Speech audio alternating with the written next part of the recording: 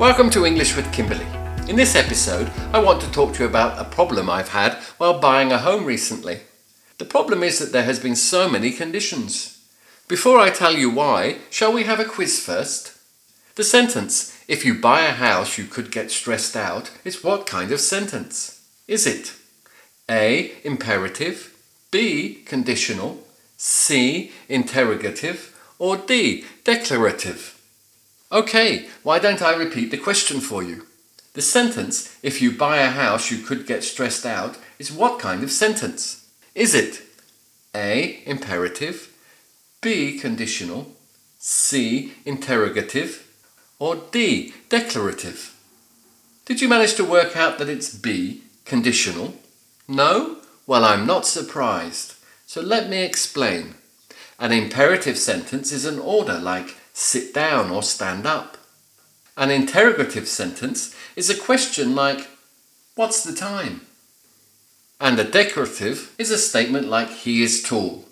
Finally, a conditional is not really a kind of sentence, but a way of saying that if something occurs, then something will happen.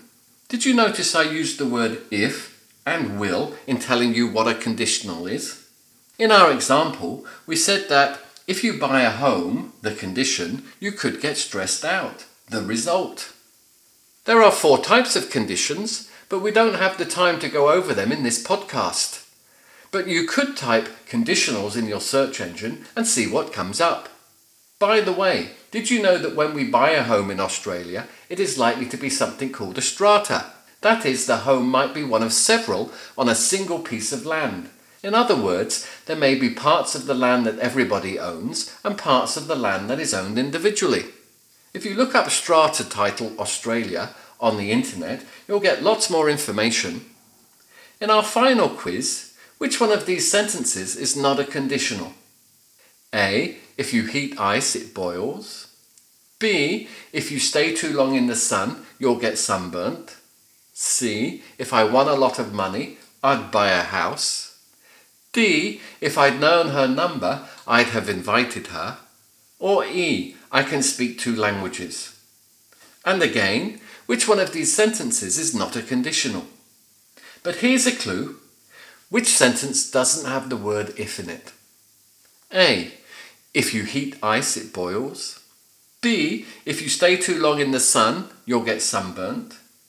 C. If I won a lot of money, I'd buy a house. D. If I'd known her number, I'd have invited her. Or E. I can speak 2 languages. Yes, that's it. It's E.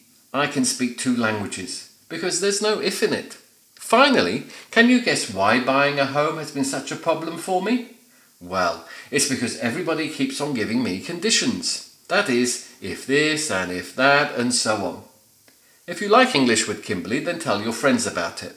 You can also leave feedback about this podcast on iTunes. You can also find the script of this podcast at www.goaustralia.biz.